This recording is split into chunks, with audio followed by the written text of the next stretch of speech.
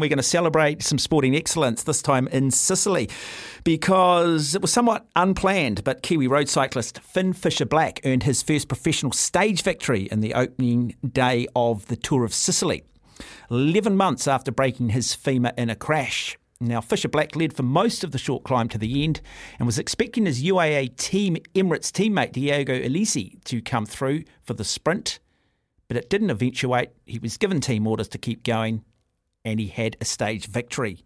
A wonderful story of adversity. Now, I just want to try and put this in context for people out there. Firstly, how big cycling is overseas, how hard it is to get a ride on a World Tour trade team, and then how difficult it is just to win a stage in any tour in Europe on the World Tour. And also to give you some understanding that a stage win is considered as a professional race win. So to do this, I've got the Godfather of New Zealand cycling, a former national road cycling track coach at multiple Olympic Games, Ron Cheatley. Afternoon to you, Ron. Welcome. Yeah, hey, Mark. How you doing? Very good, thank you. Now, I understand you were talking to Finn Fisher-Black's father this morning. I'd imagine they'd be popping the champagne. He's a very quiet man, but very passionate about his kids, and what a great story. Oh, yeah, not so much talking. It was more just like a text backwards and forwards, to be fair, Mark. And, obviously, sort of have helped young Finn when he was a youngster, helped him out a little bit with some sponsorship of some componentry or whatever. I don't know what it was, tyres, disc wheels or something through his dad. And so I've always had a bit of a link there. And, followed Finn's career right through, and not just his, but his sister Neem as well. Fantastic. Yeah. Yeah, sister, an outstanding cyclist as well. What's the pathway that they've taken? How did they? Do you know how they got into the sport of cycling? And the fact that both of them are world class. Yeah, I don't actually know how they actually started completely with cycling. Obviously, it was a Nelson area. Whether they had sports before cycling or triathlon or whatever, I don't really know that. But all I know is that they were talented when they came on the scene in New Zealand, both of them, and it didn't take too long before they were looking for bigger things.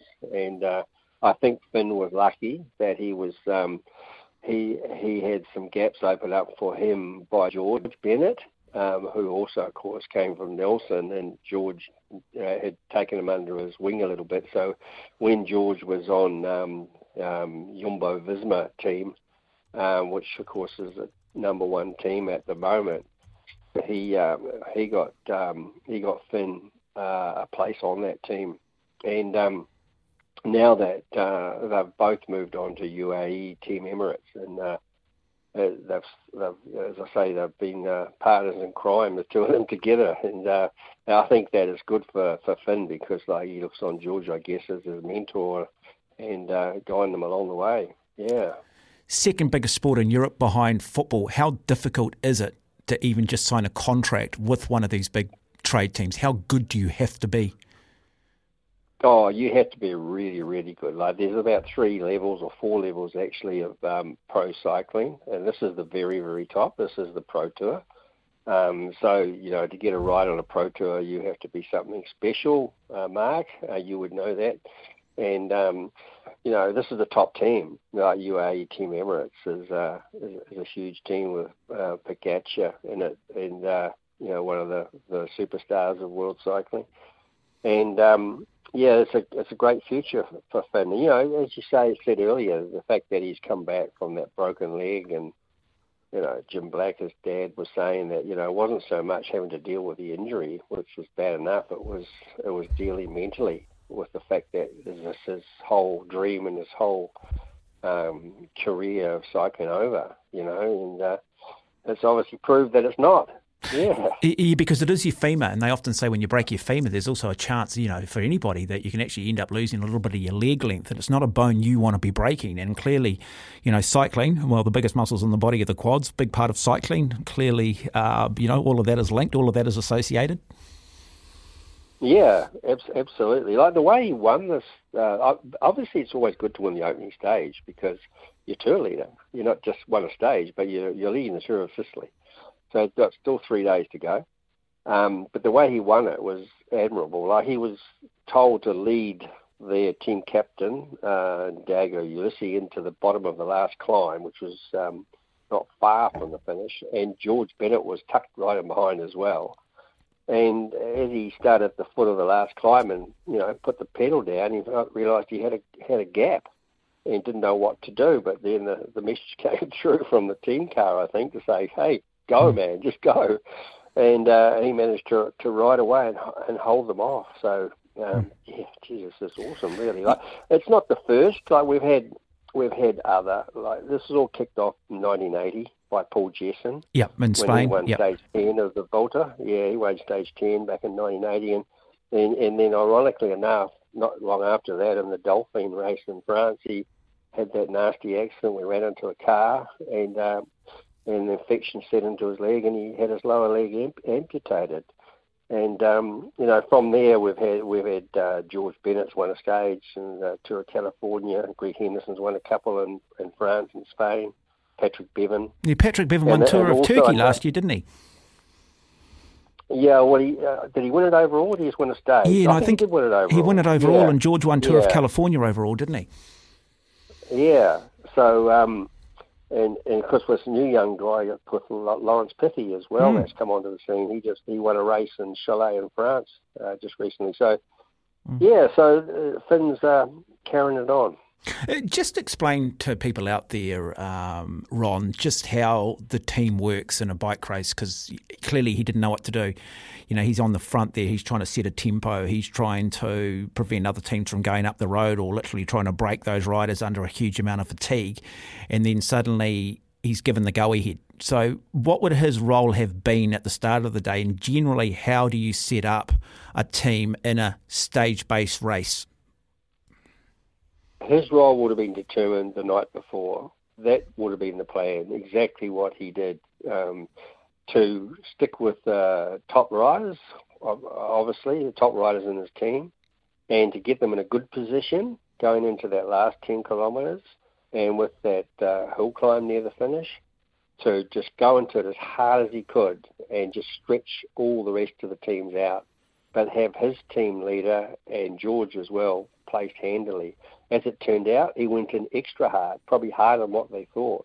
He opened a gap, and by opening that gap, he then, as I say, he didn't know what to do, but then he got the message pretty quick to keep going. But no, his role would have been determined, definitely. That would have been the plan, Mark. So who do they now ride for? The rest of UAA over the next 4 days. I mean, because George Bennett is potentially a team leader here. You talked about their team captain, Diego Ulysses. You've got a guy now in the yellow jersey, just used, I'm not sure if in fact it is yellow in the Tour of Sicily, but he's in the leader's yellow jersey. Yeah. It's not a big tour in terms of, in the Tour de France, you don't want the yellow jersey in the first week. You don't want to have to defend it. You want to just wait till the mountain stages. But if you're going to grab the jersey on the first day, you're going to do everything to defend it, surely. Yeah, 4-day tour, and tomorrow's reasonably flat. So it should be a bunch sprint tomorrow. So he should still have the tour leader's jersey tomorrow night. They'll defend him tomorrow as the tour leader for sure, even though he's not looked upon as being the leader in the team. For that, he's got the jersey. They will look after the jersey. So he'll hopefully still have the jersey going into tomorrow, and even the next day is not too bad, but the last day I think is quite hilly. So, but hey, Finn can climb. Like he's a good climber. So he's got a good show. Like obviously he's probably still been told that come the last stage, and if he's not feeling sharp or whatever, and doesn't think he can go with the leaders, he's got to sacrifice himself for his team leader. Mm-hmm. So where are we at? We've just had Paris-Roubaix over the weekend, the Spring Classics. We start thinking about Giro d'Italia. Where does the, say, Tour of Sicily fit into the overall periodisation and planning for these trade teams?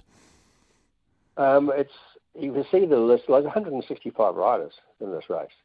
So you can see there's a hell of a lot of pro tour riders that are in the race that are preparing for the Tour of Italy, and a lot of them, of course, are Italians, being the fact that it's the Tour of Sicily, and it's an ideal preparation race. It's like it's been won in the past by riders that have gone on to be the Tour de France winners, like Nibali, for one, and it's a good warm up race for the Giro d'Italia. So can we take from this that potentially Finn Fisher-Black, George Bennett will be part of the UAE team for Giro d'Italia? Is that the sort of the sense you're getting, or is it too early to tell? Yeah, I would say that no. Once again they will determine at the start of the season who they want in the big races, because they got to give the riders the real early advice what they should be looking to perform in. I would say that George is probably a definite for the Giro. And Finn, if anything, the only thing that would prevent him from being in the lineup would be his age. Like, he's only 21. And to ride a 3-week tour like the Giro d'Italia in Europe with all the top professional riders in the world is no mean task. So, but if he comes through this race in good shape, and particularly if he was good enough to win it, Mark, then pretty good chance of, I guess, being on the start line. You mentioned 160 riders, the Italians, and it's just an obsession in Italy. This kid is 21 years of age. I remember George Bennett saying to me a couple of years ago at Nationals that this guy is the future. But, a lot of work that day he was doing for George, trying to get George his first national title. Do you believe that Finn Fisher-Black could potentially go on and be our best ever rider on the road of the young crop coming through? Probably a little bit hard to say that. This is a phenomenal win that he's achieved. But we can't just hang that on the wall and say, well, he's now going to be one of our best ever. I think it needs a bit more than that, to be fair, because we do have some really good young riders that are overseas. I think we have around about 20 riders at the moment in Europe. And as I mentioned, Lawrence Pithy earlier on, that guy has special talent as well. And then, of course, you've got all the ones that are coming through in the Black Spoke team, who not, unfortunately, they're not in the Pro Tour. They're on the level below. But, we could find one or two come out of that with some really good success in the future. Why do you think the door is all I can say is, Mark, is that our road cycling future, New Zealanders competing on the very highest level, has probably never been brighter. I was going to ask you, why have suddenly the doors of opportunity opened for New Zealand riders, where maybe in the past, yes, we've had the Julian Deans, we've had the odd rider that's done it. Is it because we're easy? Is it because we work hard, we don't get caught up in the politics? And is it also partly because, we are clean? I mean, we seem to be sort of legitimate riders. Yeah, I think we have got a reputation as Kiwis, a little bit same as the Aussies, that if we're given the opportunity, then we're a good signing because we work hard. We don't just take it for granted, and I think that the success that has come in the past has been recognised. And I think that there are holes opening up for Kiwi riders, and there's a lot more sort of recognition being taken of our riders now than probably was being done 15 years ago. Okay, look, people listening to this, you're inspired. I mean, there's a whole lot of different bikes out there that people can purchase, but your choice of bike, Ron. Here's your opportunity, Ron. Yeah, well, as you know, Mark, I was the importer and distributor for Trek bicycles for about 25 years or so. So, obviously, always have to put the brand out there if I can, Mark. And if you were to get a set of tyres, to go with that Trek bike? Well, Victoria Tyres, just have to say, were first, second and third in the Paris-Roubaix. And I tell you what, if you look at Paris-Roubaix and you've never seen it, go and get on YouTube, watch a sort of documentary back from the 1970s called A Sunday in Hell, I think it is, isn't it? Watch Paris-Roubaix, look at the cobbles, you need good tyres. I'll tell you what, just before we go, Mark, one thing that's obviously happening now is that women's professional road cycling was looked upon as a bit ho-hum by the Euros. It's taken a long time for them to now recognise that, hey, some of these chicks are good. They're hard, and they're at a race that are smart. And if you saw what happened in the women's Paris-Roubaix, which was on last weekend, you had to take your hat off to those girls. Like, women's road cycling has come a hell of a long way, and it's now been recognised by the European public as serious. Yeah, and a hell of a performance from Alison Jackson. Yep. See a Canadian winner was fantastic. Yeah. No, boy, what a win! I'd just love to just go and ride it, just to say, just not, just actually ride the route. Yeah, I can't underestimate how hard it is riding on cobbles, man. Unbelievable. Well, I've done a couple of laps of the Roubaix Velodrome, but that's about it. Yeah. Hey, look, Ron, lovely to have you on the program, and thank you for your insight. Oh, you're great to be on here talking to you. Thank you. Thanks, Mark. No worries. The great Ron Cheatley there, just trying to put in context the performance here of young Finn Fisher-Black winning the opening stage of the Tour of Sicily for his United Arab Emirates team. Pogacar, one of the biggest names in cycling, rides for that team. Also has George Bennett on it. Rafael Maica is another member of that particular team.